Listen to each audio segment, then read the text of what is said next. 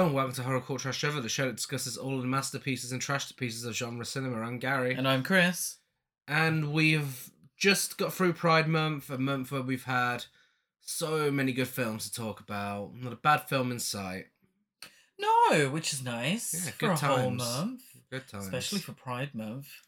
Yeah, and obviously we missed putting ourselves through fucking torture for you guys. Yeah. So here we are today. We were originally discussing Titanic 666, but we did a swap, and instead, to celebrate an upcoming film in October, The Exorcist Believer. Who knows how that's going to turn out. Yeah. Well, spoiler alert, it can't be any fucking worse than this. Well, We're discussing Exorcist 2, The Heretic, from 1977. One of serial killer Jeffrey Dahmer's favourite films. Wow. That says a lot. One of his surviving victims recalls him watching this film repeatedly in a trance-like state. God. Yeah. Oh, dear. Hey, but it's not the only one. Martin Scorsese said, the picture asks, does great goodness bring upon itself great evil? This goes back to the Book of Job. It's God testing the good. In this sense, Regan is a modern-day saint, like Ingrid Bergman in Europe 51. And in a way, like Charlie in Mean Streets. Oh, my least favourite Martin Scorsese film. Oh, yeah. I like the first Exorcist because of the Catholic guilt I have, and because it scared the hell out of me. But The Heretic surpasses it. Maybe Borman failed to execute the material, but the movie still deserved better than it got. The audience deserved better than it got. They did. Quentin Tarantino also loves the film. Of course he did. And he even used a song by Ennio Morricone in The Hateful Eight. Which is fine, because one of its redeeming points, the only not redeeming many, point. maybe, is the soundtrack. Yeah. And obviously we'll discuss that when we get into it. But for me, this is a film that could have been great. It could have been. It had all the ingredients for a great film. Yeah. And it fucked it up.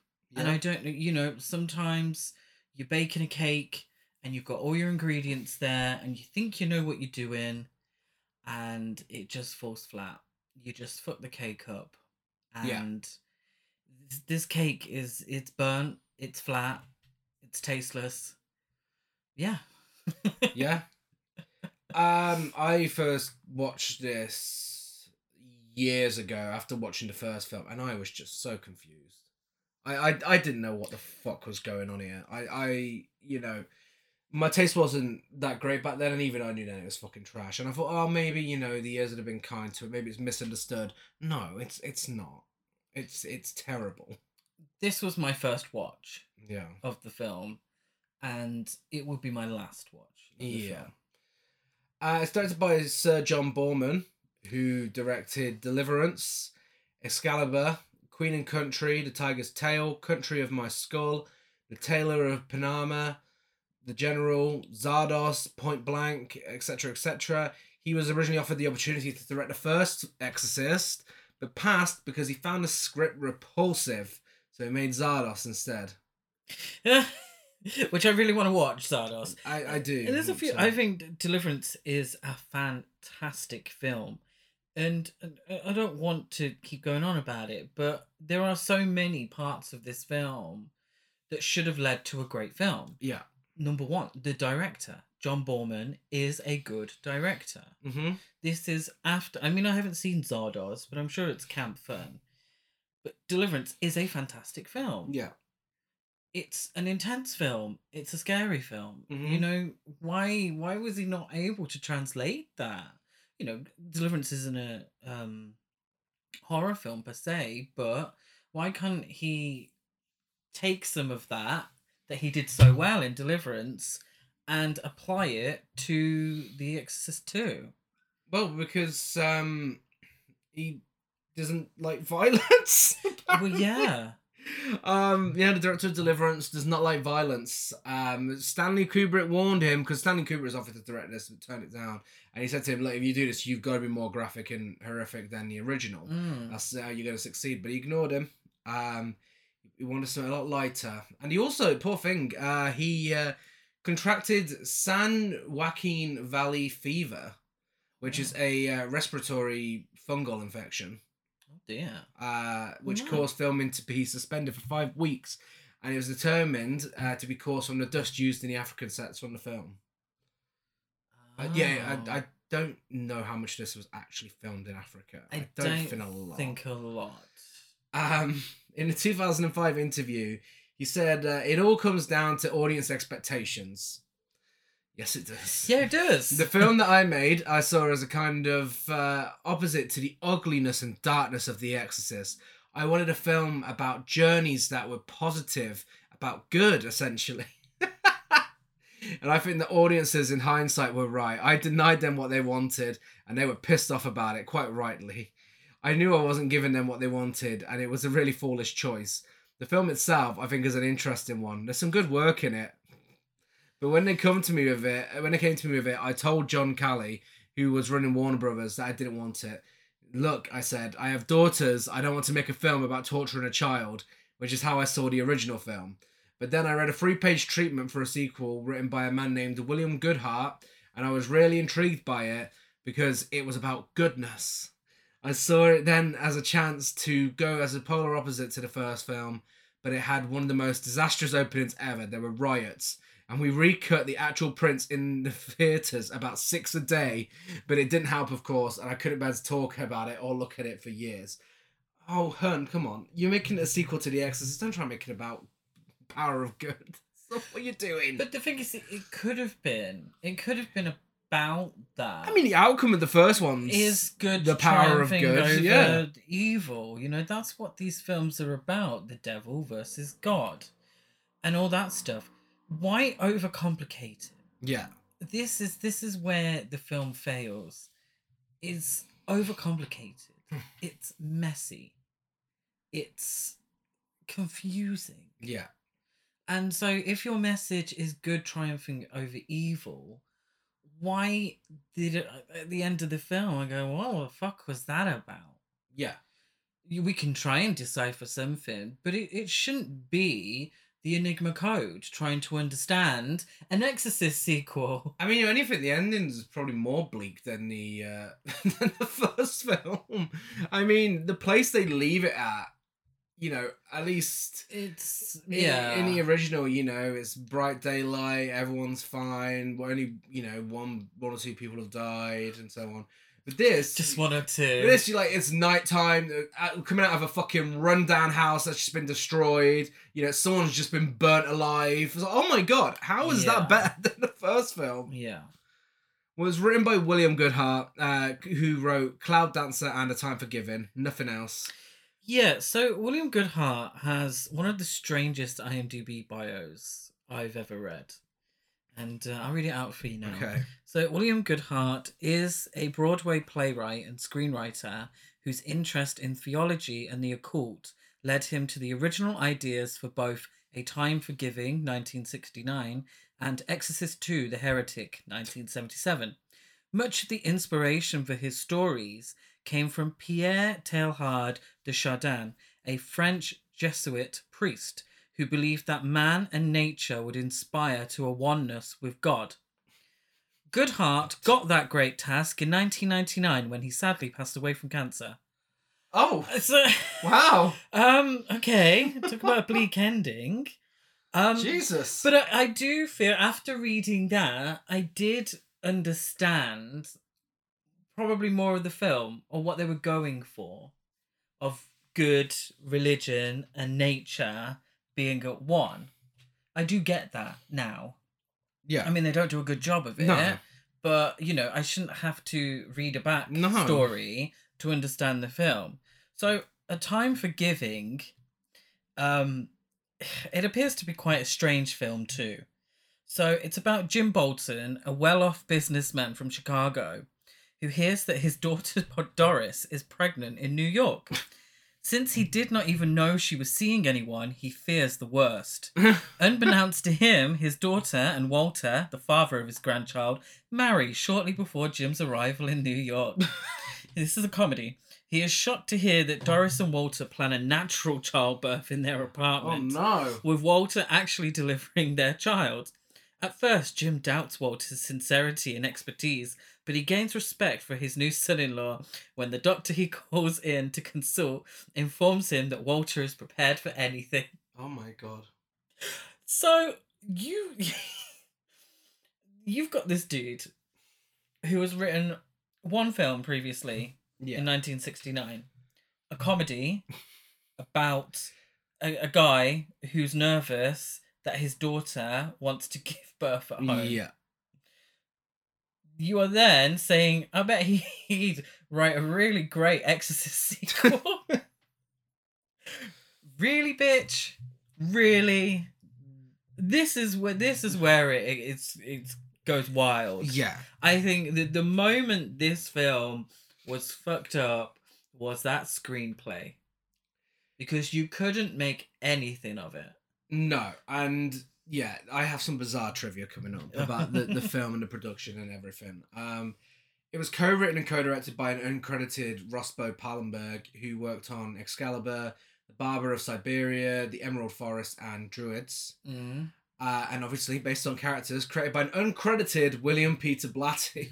Yeah, because he probably wanted nothing. Well, there was all the issues, wasn't there, with rights and stuff like that, and him and William Friedkin and all that business. The way William Friedkin is, I'm really surprised he didn't punch anyone in the face who worked on this film. I mean, he seems to he didn't really, in interviews we've seen, he didn't really give a shit about any sequels being made. Which is a shame because The Exorcist 3 is actually a top-notch sequel. Yeah, just forget this one exists and move on. Listen to us talk about it and just move on to that. Just look at the camp parts. Yeah, this is the problem. YouTube. There are partially a trashterpiece. There are moments where it is so entertaining, but then as soon as we get to the middle act and, you know, a certain character just walks in circles around Africa for like fucking 5 hours, it is boring. It is. It was made on a budget of $14 million. The production was refused permission to film at just about every single location they asked for, including a house from the first film, leading to them having to recreate everything on a studio backlot and inflating $9 million budget all the way up to $14 million. But it made money. It made $30.7 million. Not great. It's not great, but they made the money back. Only the original in this one made its money back in cinemas, didn't it? Yeah, I mean, there's a reason for that. Yeah. I mean, do you remember the fucking prequels they released where it was like the same film released twice? I'm not gonna lie, no. One of them, I think one of them was theatrically released and the other was like straight to DVD. Paul Schrader. Yeah. One of them's Paul Schrader. Yeah, it is. Oh, so it's the story. Is it the story of Merrin in Africa? Uh-huh. Oh. And it's Stellan Skarsgård, so it was like really good casting as well. I've never seen them, but I don't know. I haven't really heard the best. Are they maybe duds? I don't know. I did see a clip once on TV, where someone is wearing like a rubber Regan mask. Oh no! And trying to attack him. And I just didn't bother after that. But who knows? Who knows? I don't think they're podcast worthy. Yeah, I'm not gonna lie. Letterboxd isn't too pleased with them. But again, may I remind you, The Exorcist 3 is absolutely worthy of everyone's time. Yes. It made $30.7 million. It's widely regarded as a flop, but it was actually the only one of the sequels or prequels to show a profit on its theatrical release, despite being a major underperformer and a critical embarrassment to the studio. However, the film's critical reception was so bad that the plans for The Exorcist 3 were promptly dropped, and it wouldn't be released until 13 years later. I think when the original is such a huge success, then, you know, the sequel has to do much better. Well, this was rushed into production because of The Omen. Oh, okay. Because of the success of The Omen, Warner Bros. Was like, okay, fuck, we need to get a sequel out to The Exorcist. Yeah. Fast. And I mean, you know, as The Exorcist 3 has proven, you can make a good sequel to The Exorcist. It's not, you know, impossible. It's the premise is there. It's laid out for you. Mm. Yeah, but then we'll tell you why this gets. We'll tell you. The film's producers deliberately intended the film to be less graphic, as I said, to the point that they wanted to get a PG. Oh Lord. Yeah. Yawn. Why? Why would you want a PG to an R-rated film? Like a PG sequel to an R-rated film?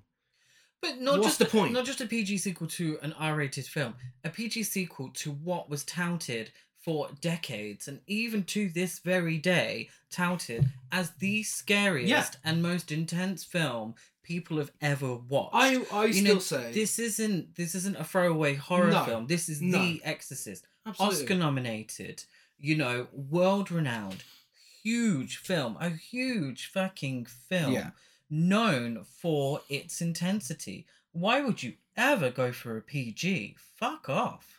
I still say to this day that The Exorcist is the scariest film ever made. And for me, it really is. Like, it still creeps me out to this day. It's just a absolute masterclass in horror filmmaking and just filmmaking in general. You know, it hits all the right notes. And it's also, you know, I mean, one of the biggest criticisms I'm sure we both have for this film is the fact of how hard it tries and how overcomplicated it gets. It's a complicated film, The Exorcist. There are many layers to it. You know, you've got to sit down and really think about it when you watch it. Because everyone knows it for the whole, your mother sucks cocks in hell and masturbating with a crucifix, but there's so much more to it than that. Yeah. You know, there's so much more to that film. And it's such a clever, well-made film, well-written. And I think this film thought it was. But you know, there is one central part of The Exorcist. Yeah. That's integral to keep everything else together. Yeah. So it's almost like a spider web. Yeah. You have the center, and the center is Regan being possessed by a demon. Yeah. And everything else around it, you know, simple or complicated, and all the themes and all the other characters are centered around this moment and this, you know, this plot device that doesn't exist in this sequel. And that's why it just loses its shit. The original cast and crew of The Exorcist were very much opposed to a sequel. William Friedkin and William Peter Blatty actually met to discuss ideas at one point. But when they failed to develop a suitable premise, they abandoned the project. Both Linda Blair and Ellen Burstyn turned down repeated offers by the studio, though Blair eventually agreed to return when presented with what she considered to be a good script. But, according to Blair, due to various rewrites in the script, it ended up a total mess. And by the time she started acting in the film, she was contractually obliged to be there. She couldn't drop out, and it was a completely different script. Yeah. William Friedkin said he watched the film at Technicolor. He watched a print of it. He watched half an hour and thought it was so bad. He thought it was as bad as seeing a traffic accident in the street. He said it was horrible. It's just a stupid mess made by a dumb guy. Sir John Borman by name, somebody who should be nameless, but in this case should be named. Friedkin later stated that the sequel diminished the value of the original and called it one of the worst films he's ever seen. He later added the film was made by a demented mind. William Friedkin, he seems to be quite an intense man. He is. Yeah. Maybe a little too much. Maybe calm it down a bit. Yeah. He also told a story recalled to by a Warner Brothers executive at the Chicago Critics Film Festival in April 2013. Studio heads came to the sneak preview of Exorcist 2 in a limo and told the drivers to go get fast food. They entered the auditorium, and within 10 minutes into the film, an audience member stood up, glanced into the crowd, and proclaimed, "The people who made this piece of shit are in the room." 10 or 12 other audience members gathered to find the executives. The heads rushed out of the theatre and realised that there were no cars to make their escape.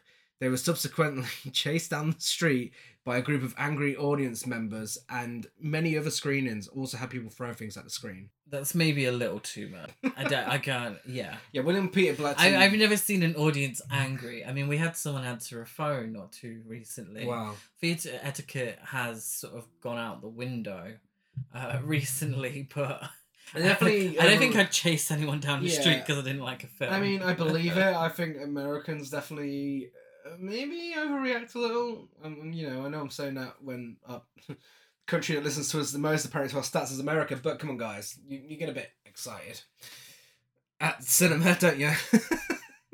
It is kind of that Scream 2 opening scene. Yeah, kind of the stereotype, isn't Yeah. it? And they shout over here. You'd get an angry Gary telling you to be quiet. Yeah. And William Peter Blatty said that he went to screenings of it that were filled so much with laughter to the point you'd think you were watching a comedy. Yeah. Let's talk about... I didn't even find it funny.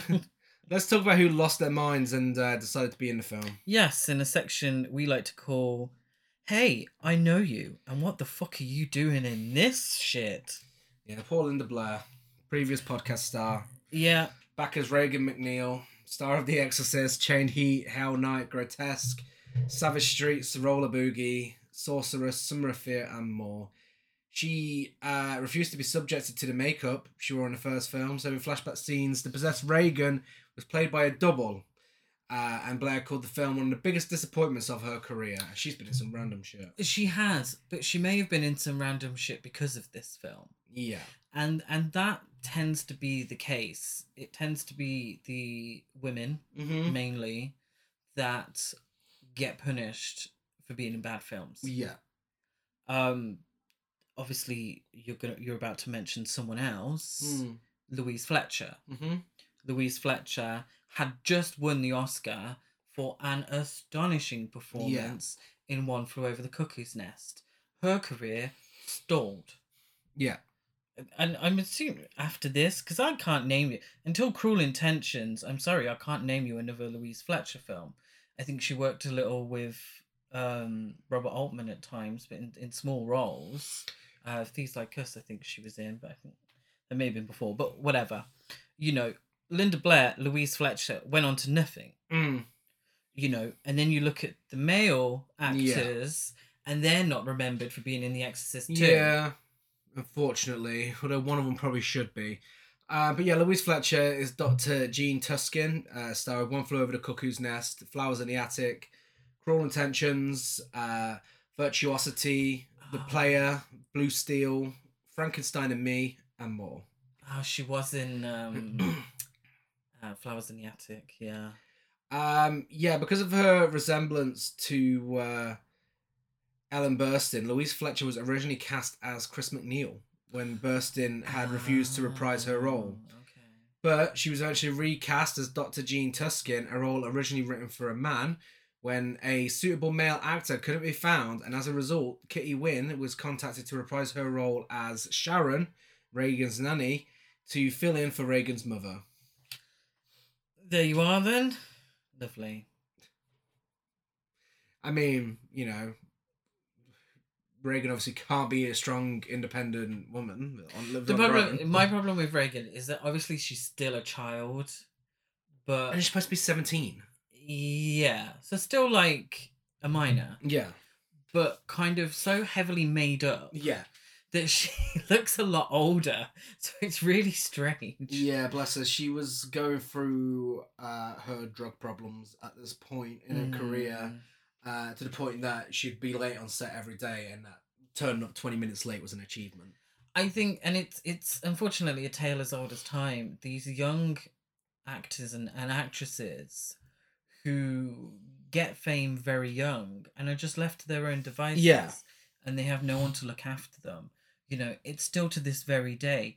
Lindsay Lohan, Amanda Bynes, Tatum O'Neal, Drew Barrymore, Linda Blair, where such fame so early, and there's no one, and I don't want to talk about anyone's parenting because I don't know, but how it seems is they're just kind of left to the showbiz world at a young age. They've got everything there, drugs, alcohol, all of it, and there's no one telling them no or slapping their hand and saying, "Oi, you get back to your studies," or anything like that. And I think it's a real shame because I think Linda Blair is a very talented actress, and trust and believe, her B movies are top notch. Yeah. I love them.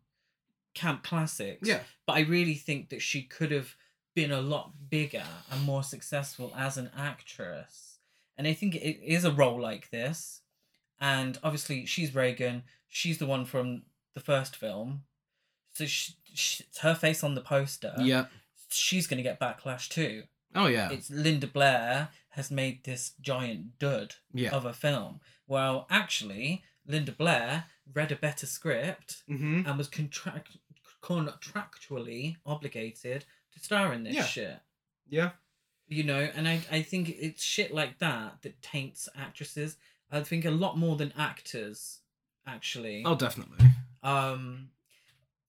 Yeah, we won't get too much into it, but I do think that is how it is. Yeah, it's definitely didn't affect our next Hey I Know You as much as it did the other two.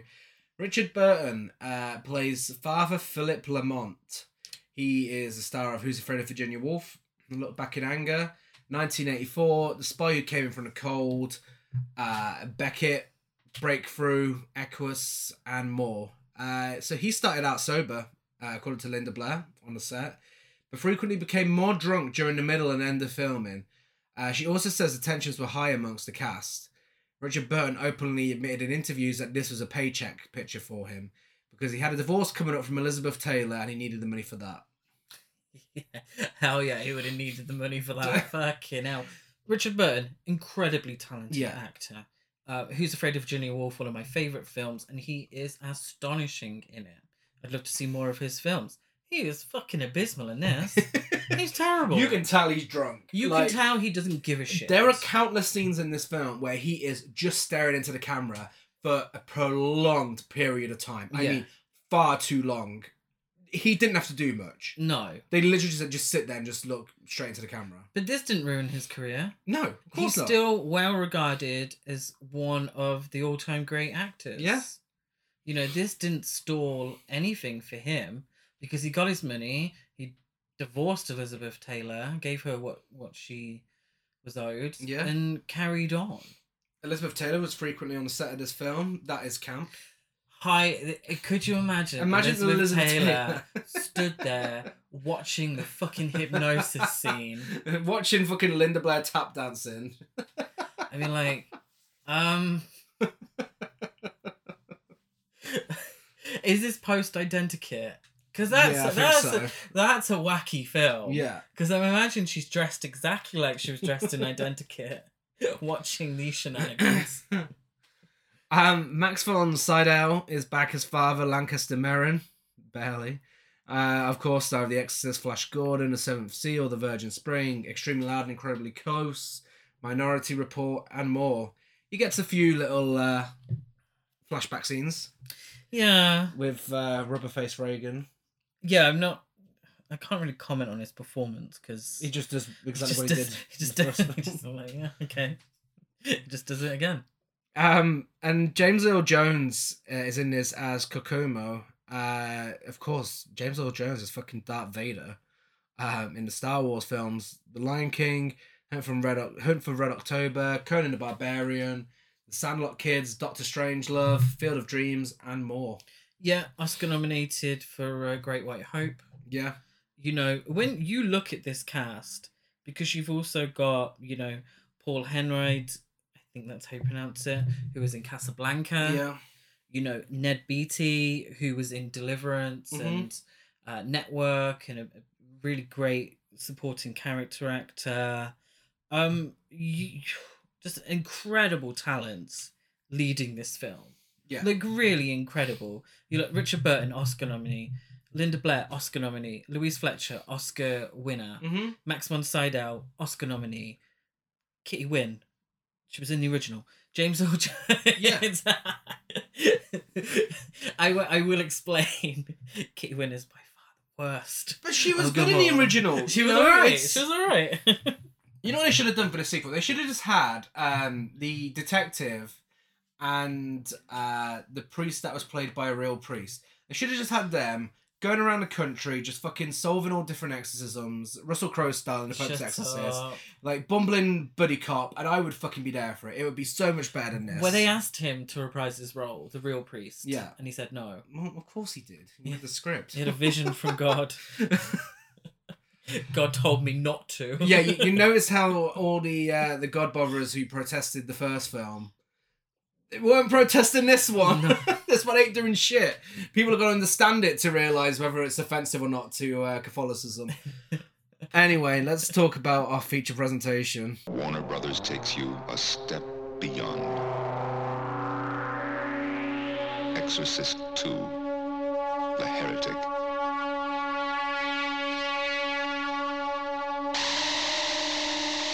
Starring Linda Blair,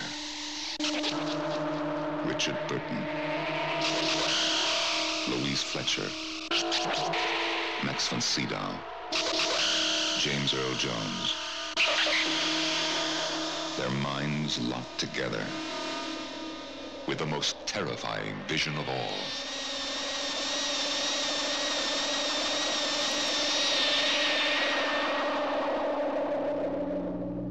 Exorcist 2, The Heretic. Yeah, can we just start with a little round of applause for Linda Blair for getting top billing? Go on, girl. Go on, Linda Blair. Yes. First one. Shame it's for this It's all film. downhill from here.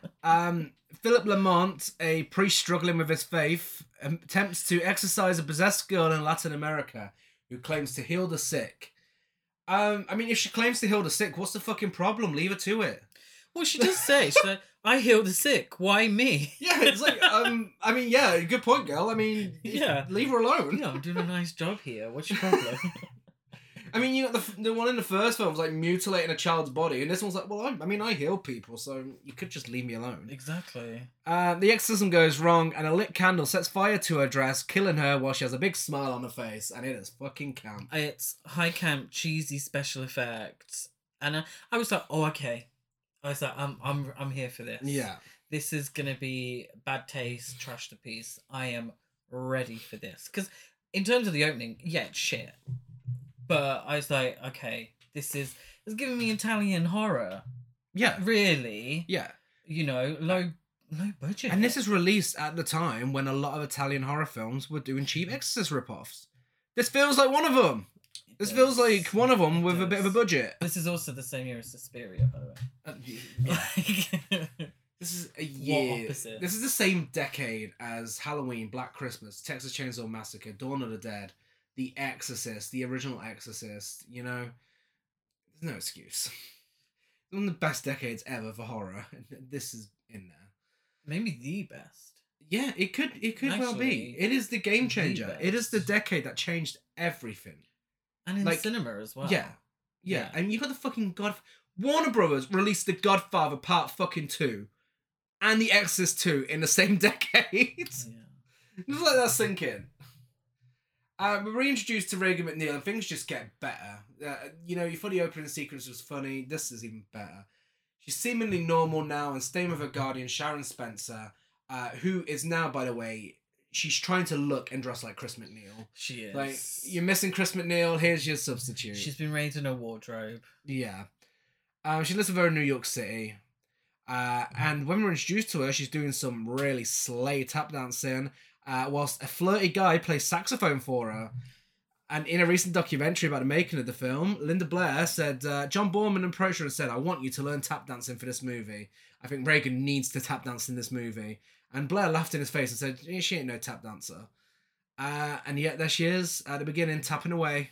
And she got lessons for it, and she's fucking great at it. I mean, it is just seriously one of the best things I've ever seen. It is camp as tits. It is. And again, after that cheesy opening, and then cut into her tap dancing, I was like, get me the popcorn. I'm sold. And it gets even better. It gets even better. Regan is now being monitored at a psychiatric institute by Dr. Gene Tuskin. Now, this psychiatric institute, I'm kind of reluctant to call it that, because this psychiatric institute has patients in there who have Down syndrome, patients in there who are disabled people, who are autistic. how are they being treated the same as a girl who was demonically possessed? It is, yeah. But they're... It doesn't make sense. There's no consistency to the patients. There's nothing there. There isn't. The confusing part is that, by all accounts, Regan is functioning normally after the possession, and she doesn't even remember the possession. Yeah. So it's kind of like, why is she there? Really? Yeah. Why is she in a hospital? Yeah. Everyone else there is disabled. Demonic possession is not a disability. No. But especially if you don't remember it. Well, she claims she only goes to the institute to help her mum feel better because she feels guilty. Oh, okay. Yeah. And she remembers nothing about her ordeal in Washington, D.C., but Tuscan believes that her memories are repressed. Okay. Like she says, because her mum feels guilty due to the divorce and her career, and Ellen Burstyn not wanting to sign on for the sequel. In an attempt to plumb her memories of the exorcism, and specifically the circumstances in which Merrin died, Tuscan explains that she wants to hypnotize Regan. In a bizarre series of events, she'd be linked to her by a synchronizer, a revolutionary biofeedback device used by two people to synchronize their brainwaves. Regan doesn't think she's ready for it just yet, though, and the audience aren't ready for it just yet. You need another few minutes. You need to let that drink sink in. You need to, get your feet up, prepare yourself. Because nothing can prepare you for this. Lamont is assigned to the Cardinal to investigate the death of Father Merrin, who was killed 4 years earlier whilst Regan was being exorcised of the Assyrian demon Pazuzu. So he's facing posthumous heresy charges because of his controversial writings. So as the church authorities are trying to modernize and do not want to acknowledge that Satan exists, Father Lamont is tasked with clearing his name. Yeah. Essentially. The Cardinal, strangely, has a lot of framed photographs of priests on his desk. There's a lot of them. Yeah. Okay, question. You went to PriestCon? Irregardless of the film. Yeah. When people have photos on their desk, are they facing towards them or away from them? It should be towards them. It should be towards. Yeah. It is in this one as well. Yeah. So he's got 6 faces staring at him. Yeah. All the time. Of just random priests. Top 6 priests. Father Lamont visits the Institute. Biggest mistake he could have made. This is the problem. Is that he doesn't mind his own business. Yeah. This is a film that wouldn't have existed if people minded their own business. If the Catholic Church just kept their noses in the church and not out of it, then we wouldn't be in this situation. You keep your nose out of no, who the fuck's talking about Father Merrin? Seriously, no one's talking about him. No one gives a shit. Why do you want his name cleared for? No one cares about him. He's gone. That's it. If anyone's going to remember anything about that story, it's going to be the fact that someone was possessed, not the person doing the fucking exorcism. But yeah, he goes there and he attempts to question Regan about the circumstances of Merrin's death. But before he can, Tuscan's not having any of it. She believes that his approach would do Regan more harm than good.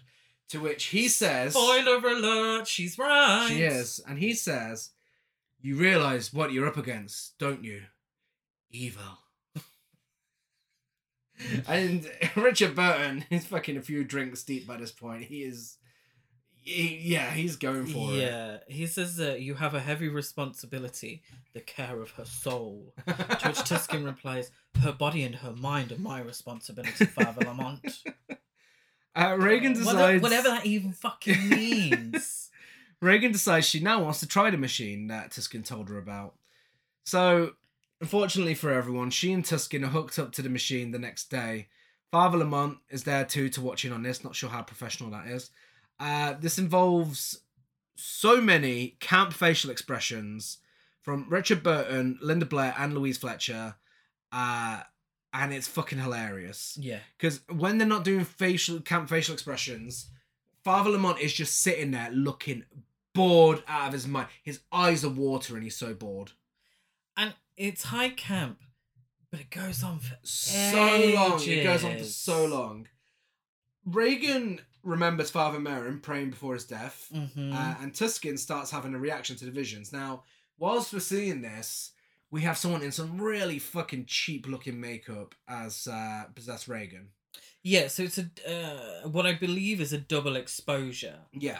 So you have, on top of Tuskin, the image of Father Merrin and the non-Linda Blair Yeah. Regan. So it's a camp effect. It looks stupid. It is. And it's very silly. Yeah. And Regan's voice, she sounds like a fucking pantomime villain. She's like, her soul is mine. Oh.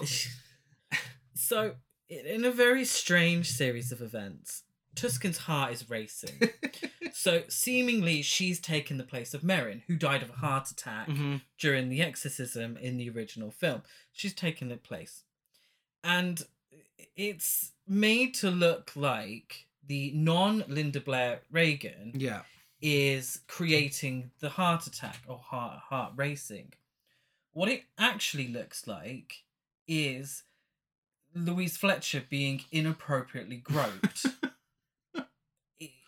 There's no other way of looking at it. Yeah. Like it's her breast, and so it just looks really awkward. It does. And a bit seedy. Yeah. Really, because it looks, and then it turns into Linda Blair Regan and the non-Linda Blair Regan both have their hands on fighting over a chest. Louise Fletcher's tit. Yeah. And then the camera sort of zooms in and we see an actual heart beating very fast. And it looks shit. It looks shit. Yeah, Father Lemon puts the machine headset on to try and bring her back whilst all this is going on. Regan's face starts to merge with cheap makeup Regan. Yeah. And Tuskin's face starts merging with Father Merrin. Yeah. And Linda Blair's like, tell Jean she will not remember. And then Why are you doing this? Why are you giving her a Cockney accent? Father Lamont's like, Jean, you will not remember. Jean, you will not remember. And she comes back around, and funny enough, no one can remember. Okay, why the fuck is no one saying to Linda Blair, why are you trying to make her forget this? That's a little sketchy on your behalf, don't you think? But is this not what they wanted? This is why I'm confused. So they wanted the truth about Father Merrin's death. And so that's why they've hooked up to this machine, yeah? Mm-hmm. And so did they not just get their answer? Yeah. Because Lamont concludes that the demon killed Merrin. Yeah. Made him have a heart attack, the same as what was happening to Tuskin when she was under hypnosis. How does Lamont feel about the conclusion that the demon had killed Merrin? Fascinating. And then we'll get to that. Before that, Regan talks... What happens before that? Regan talks to another kid in the institute who's just drawing a house, minding her own business. It's like, your house is so dull. Let me do something better. If we don't see it just yet. Oh. But Linda Blair telling a child that she's drawing a dull house, that's camp. Yeah. Father Lamont reveals to Tuskin that he does remember what he witnessed. And then, he doesn't just say it's fascinating. He breaks the fourth fucking wall and says it was something evil and fascinating. Whilst breaking the fourth wall. Why is someone breaking the fourth wall in an Exorcist sequel? Because it's fascinating. It's the only time that happens as well, isn't it? Yeah. Yeah. Never happens again. Because I thought he was looking at Louise Fletcher. Yeah, she's completely other side of the room. She's the she's to the left, isn't she? So yeah. Tuskin's assistant gives Father Lamont the picture that Regan was drawing, and she comes up, oh, here you go, Father. Here, this is what Regan was drawing. Really happy about it. No concern whatsoever. The picture is him with red eyes and fire behind him. Flames. He runs after Tuskin. He's like, Doctor, the flames, they're getting bigger. We need to put the fire out. Yeah. It's so intense that he repeats everything twice. So it's like the flames. In a strange series of events, Lamont and Tuskin find a box on fire with a doll inside within the hospital. Yeah. Tuskin looks at Lamont as he's trying to put the fire out with a crutch. That's not going to work. Really? Why? He just grabs a nearby crutch and starts whacking it. It actually makes it worse. And she sees that it mirrors the picture that Regan had drew. Yeah? Yeah. So that makes sense. So she's predicting the future in some way. Okay? Lamont and Tuskin grabs a extinguisher and seemingly doesn't put it out because then the fire engines turn up and everyone's evacuated. Yeah. So seemingly she doesn't help either. And outside they're discussing everything and they discuss what happened, and Tuskin believes Regan's picture, although unexplainable, had helped save them from the fire. I don't know how. Just stick to it predicting the future, not helping you, but I'm sure that'll come back later when it's revealed that she's some sort of saint or something. In the background, as they're talking, we see someone being thrown up in the air and caught by the firefighters' life net. Repeatedly. Yeah. So they're having this very, not intense conversation, but, serious conversation. And in the background, you just see this extra being thrown up in the air and coming back down. It's very distracting. I swear they didn't know they were being filmed. I reckon they didn't know they were being filmed, so they just kept throwing them up and down. It's likely they were just having some shits and giggles in the background. That is highly likely. Regan hears voices in her sleep and starts dreaming about a locust swarm in Africa, which causes her to sleepwalk out onto her balcony and almost fall off it when doves fly past her. She's woken by her doves. Yeah. And it's quite... I like the visuals in this.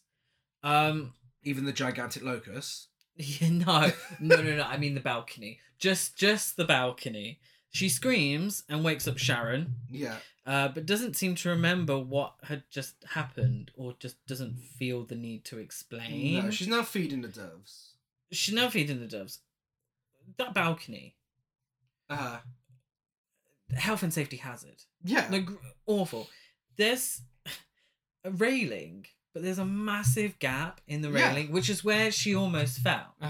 Like, why have you got a railing anywhere if you have a massive gap where it's missing, where she can fall off? And why didn't she feel the need to explain that she almost fell off the balcony? It's honestly cringy at times how much she overacts really nice in this and really happy. It's like, okay, you nearly just fell off a balcony. Why are you all smiley and feeding doves? Like, what are you doing? What is this director doing to you? It would have felt more real and relatable if she'd been a little angsty. Yeah. For everything that she's been through, why is she... Well, I understand why, because, the whole film is trying to paint her out to be a saint. Yeah. An actual saint. I mean, that's what I gather from it. Yeah. I mean, that's what they're trying to do. After a guided tour by Sharon of the Georgetown house where the exorcism took place, Lamont returns to be coupled with Regan by the synchronizer again.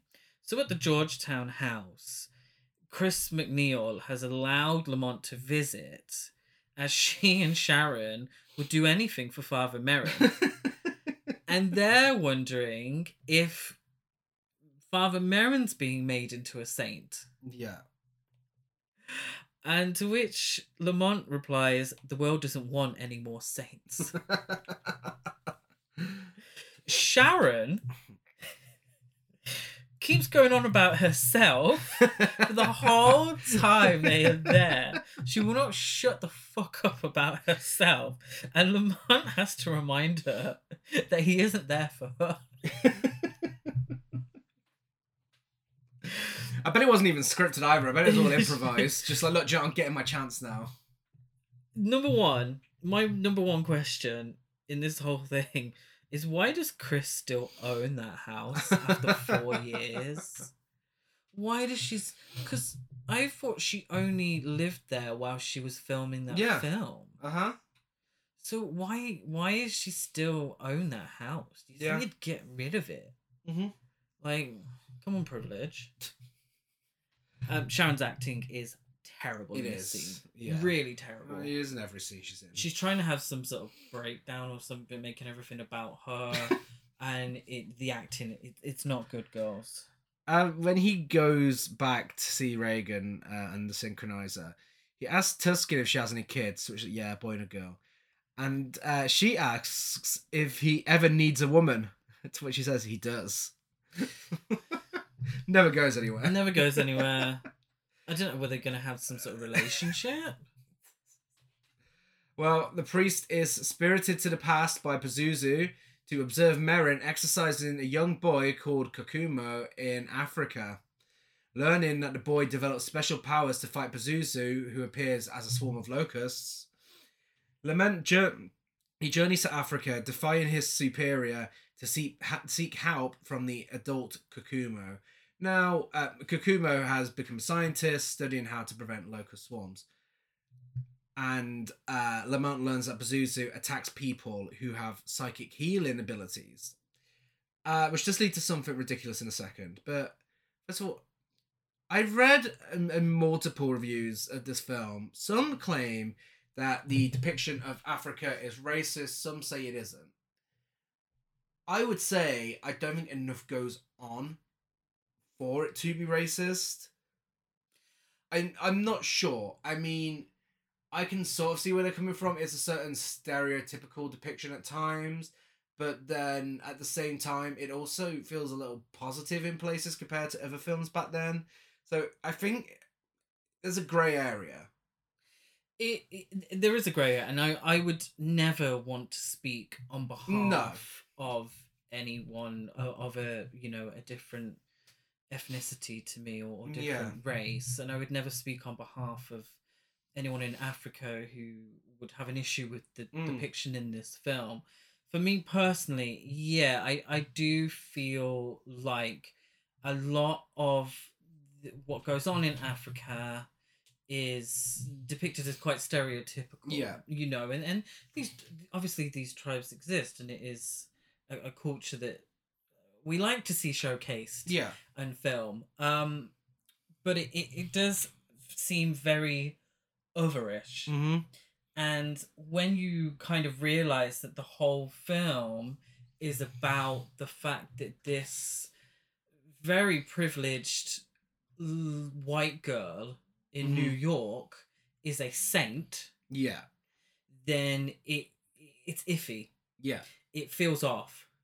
And it kind of it feels awkward when you see the depiction of Africa. And I think it's great to see Kokumo as a scientist. And, we see him later in the film in a lab coat, and, it's not saying that the whole of Africa is not as developed as it is. But the big scenes, they do seem like Africa is this other place. This faraway land where all these things had happened, and then Regan comes along, the pretty little white girl, and saves the day. And there's just too much of a juxtaposition between the two that just feels off. Yeah, that's true. Well, the stuff about Pazuzu going after psychics, we get the payoff for it. Regan is able to reach telepathically inside the minds of others. And in a bizarre series of events, She uses this to help an autistic girl to speak as she waits to see Tuscan. The girl's just minding her own business, and Regan's like, "What's wrong with you?" Yeah, she's literally like, "What's the matter with you?" Regan helps her to start talking by asking what type of autism she has and tells her she can hear her talking. And then magically, the girl can talk. And then she's like, "Well, what's wrong with you?" And she, I shit you not, she says, "I was possessed by a demon. Oh, it's okay. He's gone now." And this is the scene I was most aware of. This was the scene that I was most aware of. And her, as bright as anything, saying, "I was possessed by a demon, but it's okay. He's gone now." Like, ridiculous. Iconic. Absolutely it's iconic, but it's fucking stupid. And Regan says, because everyone's astonished that she that her name is Sandra Falor. And yeah, everyone's astonished. And she says, well, she was talking on the inside, and then she started talking on the outside. Absolutely ridiculous. But this is, she's seemingly, because she never sees Sandra again. No. Cured her in some way of her autism. Autism's gone forever. How ridiculous. But it's so far removed from the original. Yeah. We've got a story of her telepathically healing, like the second coming of Christ. It's ridiculous. But exactly, you had the girl at the start in Africa who was like, "Oh, I can heal people." I'm like, fucking burn that bitch, like exercise her. Latin America, sorry. And like, "Oh yeah, fucking exercise her now." And then Reagan's like, "Well, okay, you don't have autism anymore." And like, "Oh wow, that's amazing." No, she actually was demonically possessed before. Maybe do an exorcism on her. Yeah. It's weird choices that just don't correlate and don't make sense. Yeah. Tuscan and the staff are shocked, but the girl's mother is too overjoyed to care. Oh, she's a little merchant, she is. I've got to get her home. Her dad needs to hear her talk. And despite Tuscan's attempt to keep them in the office to figure out what happened, she insists on going home for the girl's father. Tuscan tells Regan not to do it again and tells Father Lamont to leave her alone. Regan is now refusing to go to the institute until Tuscan agrees to let her go back on the machine and help Father Lamont. In the best scene of the film, Regan takes part in a big camp tap dancing show, complete with glittery outfits and a fucking top hat. She looks like Little Nell from Rocky Horror Picture Show. She does. She does. Whilst Father Lamont has now begun his quest around Africa, he's just walking around a lot. Yes. He then gets hit on the head with a rock, which causes Regan to react and eventually fall off stage and roll around on the floor during her show. Yeah. Why is she attached to him now? What is this? So the idea is that they are now psychically connected. And Lamont sees her fall off the stage and she starts convulsing.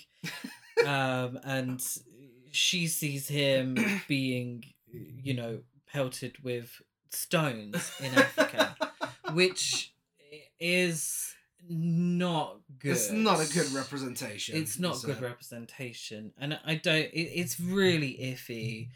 I'm assuming it's some sort of kind of, what's the word I'm looking for, analogy towards Christianity in Africa and the rejection of Christianity in Africa because no one's believing him, and then they start throwing stones at him. I'm not a fan.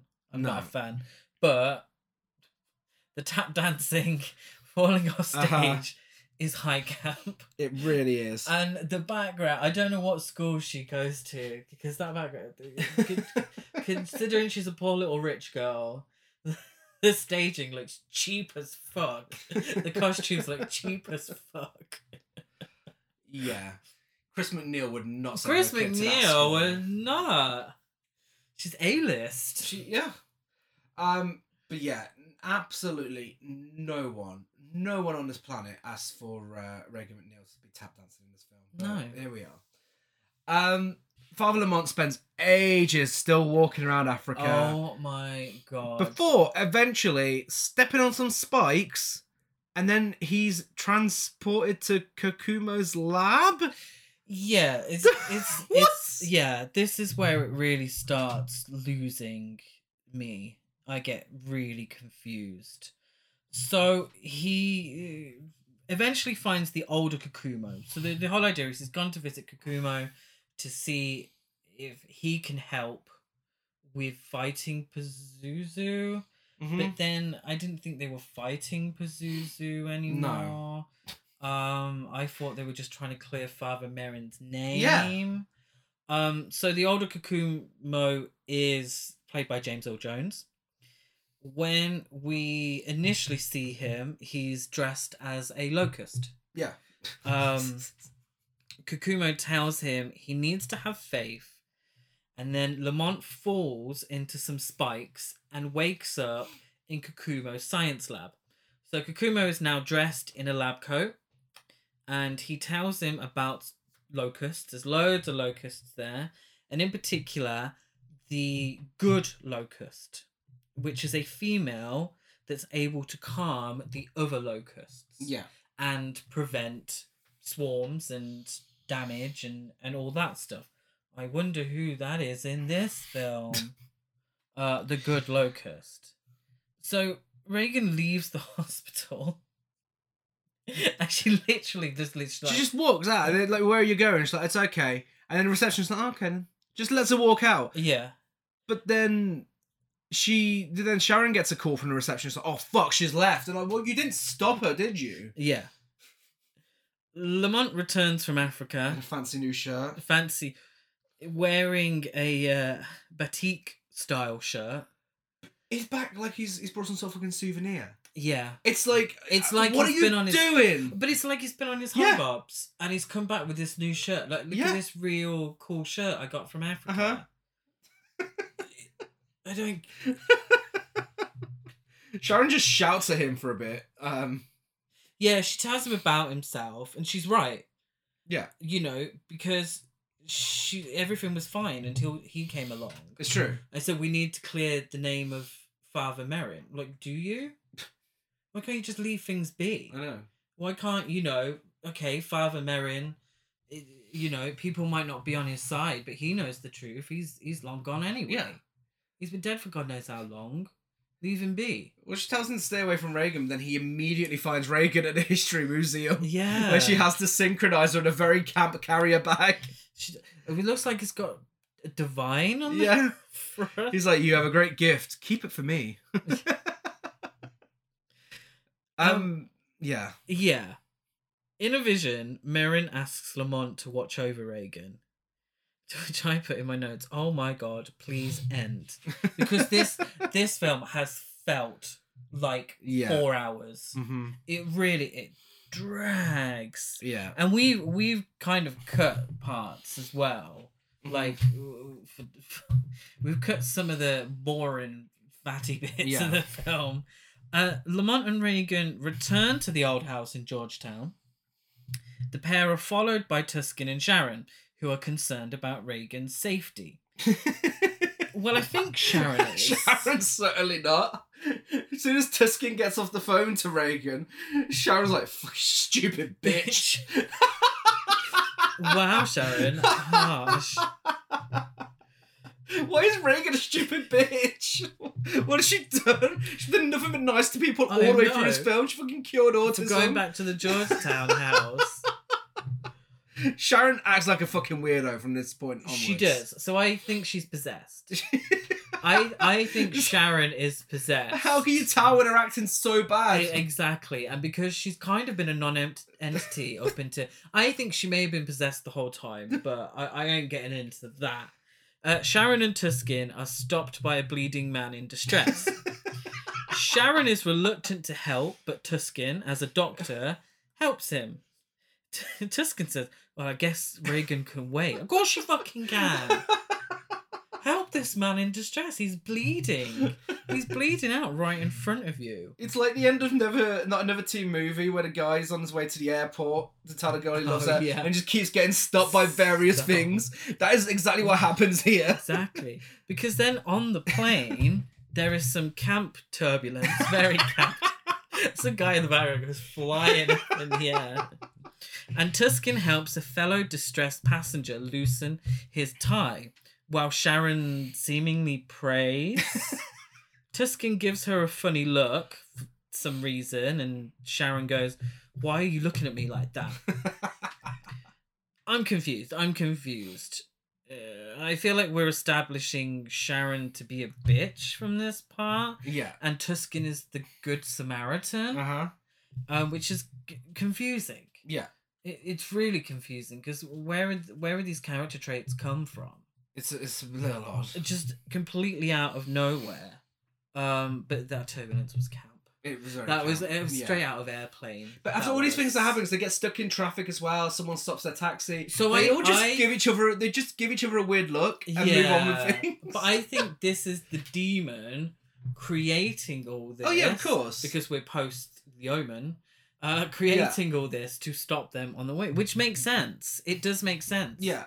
But it's just the characters that don't make any sense. So Sharon and Tuscan's taxi crashes into the Georgetown. Like just completely crashes into it. Crashes, killing the driver. But Tuscan and Sharon survive and enter the house, where Sharon sets herself on fire. Yeah, before we get to that point, en route, Pazuzu tempts Lamont by offering him unlimited power, appearing as a succubus who's a doppelganger of Regan. You know, cheap makeup Regan. That's in the house, isn't it? And on the way, he has like visions. The taxi, crashes and so on.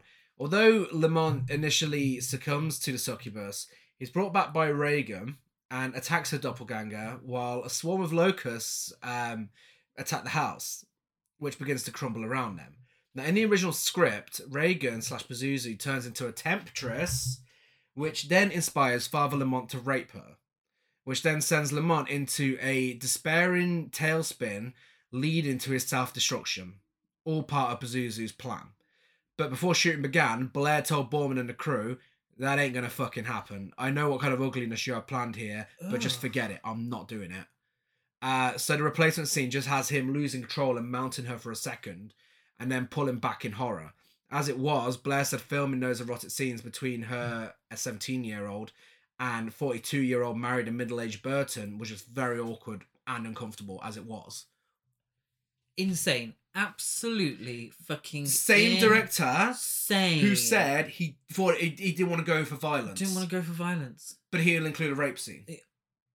Absolutely fucking sane. Good on Linda Blair for saying, "I don't fucking think so, darling." Yeah. But why did that ever reach her ears? Why was that ever considered? It's a film about good. It's a film about angelic good. You know, why the fuck would you have that? Crazy. Yeah. Absolutely crazy. Yeah, it's just I don't know why that's necessary at all. Because I mean, we've obviously seen the finished product, which doesn't include it, and it doesn't make a single bit of fucking difference. Thankfully, without that, the doppelganger of Regan, being a temptress as it was, with her blouse on and everything, or whatever she's wearing, camp. It is camp as tits. Regan versus evil Regan, camp as tits. It's giving, the Evil Dead. Yeah. The when she's got too much makeup on. It's giving that. Yeah, and her fighting herself. just going back just slightly, what I read online, there was a lot to be said. Well, not, but there was something to be said of the taxi driver. Okay. Being a black man. Okay. And being pretty much a sacrifice. Yeah. To get them there. Yeah. And it's just, again, I think it reiterates what we said earlier about the depiction of race in the film. Yeah. That it there's a weird grey area where something just doesn't feel right. Especially when you realise what the whole film is about. Yeah. in terms of the pure, angelic, saintly, rich white girl. Yeah. Lamont manages to kill the doppelganger by beating open its chest and pulling out its heart. And in the end, Regan banishes the locusts and Pazuzu by enacting the same bull roarer ritual attempted by Kakumo to get rid of locusts in Africa, although he failed and he was possessed because he isn't white. So yeah, so she quotes what he had said earlier. So as the possessed Regan, she quotes about the good locust who will break the chain reaction. Yeah. So she is the good locust. So seemingly, and this is what I'm reading into it. So essentially, what we're getting is that the privileged white girl is saving the day because she was always the good locust. Mm-hmm. But Kakumo, who is a well-respected scientist in Africa, couldn't do the job because he's not a good locust. The good locust has to be white, a pretty little rich white girl. That's how I'm reading it. Whilst we're on the subject of locusts, you know what this film was missing? Someone riding on top of a giant locust. Yeah. You know, like the one that's in the trailer. Oh yeah. Like, where the fuck was that in this film? Is that in like the ridiculous? There's a 3-hour director's 3 cut. hour. Yeah, I'm not gonna watch it to find out. God, I'll just watch the trailer again. It's this fine. Just felt like fucking 5 hours. Imagine what the 3 hour could feel like. But yeah, Sharon set herself on fire. We get a long sequence of her just inside some fire. Yeah. And outside the house, she dies from her injuries. And Tuscan tells Lamont to watch over Regan. Regan and Lamont leave whilst Tuscan stays to answer police questions. Good luck fucking explaining that. And that's Exorcist 2, The Heretic. That lovely ending. Sharon burnt to death. White girl conquering all. Well, Sharon, unmarried, single, without kids. Yeah. Woman. Mm-hmm. You know, sacrifice her in the end. Yeah. What are can you remember what the final words of the film are? No. Lady, are you okay?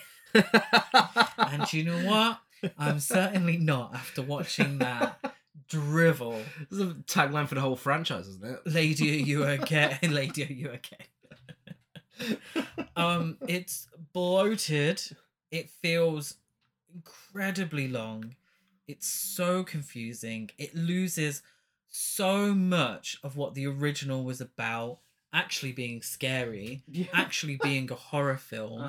You know, the real fascinating mother-daughter relationship, which was integral to the first film. It's, in my opinion, like I said earlier, missing the one central piece that keeps it all together. Because ultimately, it's not really a film about exorcism. No. There's no exorcism in it, just flashes of previous exorcisms or whatever the fuck that ending was. Yeah. It's a mess. And it's a shame it's such a mess because even, you know, it could have been messy and fun. Like the ending and like the opening of the film and the little, you know, oh, I'm okay, I was possessed by a demon thing. You know, those little scenes just really indicate that there's a tragedy piece to be found here, but there's so many more boring scenes of nothing happening or just absolute nonsense. Yeah. And it just drags it down. Yeah, so like I said earlier, I think William Goodhart is to blame for the majority of it. Because he was inspired by the belief that man and nature would inspire a oneness with God. And it gets so bogged down in that. Yeah. The idea of the locusts. And it shoehorns it in to an exorcism film. Yeah. And so it completely loses everything. And like I said earlier, the ingredients are there. Come on, Richard Burton, Linda Blair, Louise Fletcher, you know, James Earl Jones, John Borman. Yeah. You know, you have the original film. Just rip off the original fucking film, for fuck's sake. You know, rinse and repeat with slight differences. Why are you going so heavy on this nature and so heavy on this meandering plot? Why did they think anyone would care? Why did they think? Why did they would think care? anyone would want to watch this? Yeah. Let's get to the awards. It's surprising we don't have more opinions on this. Biggest queen. It's got to go to Saint Regan. It is Saint Regan, the good locust. The white locust. The white locust. Stop. Biggest gasp. I've got Sharon randomly calling Reagan a stupid bitch. Yeah. I just put the non-Linda Blair Reagan. That was a shock.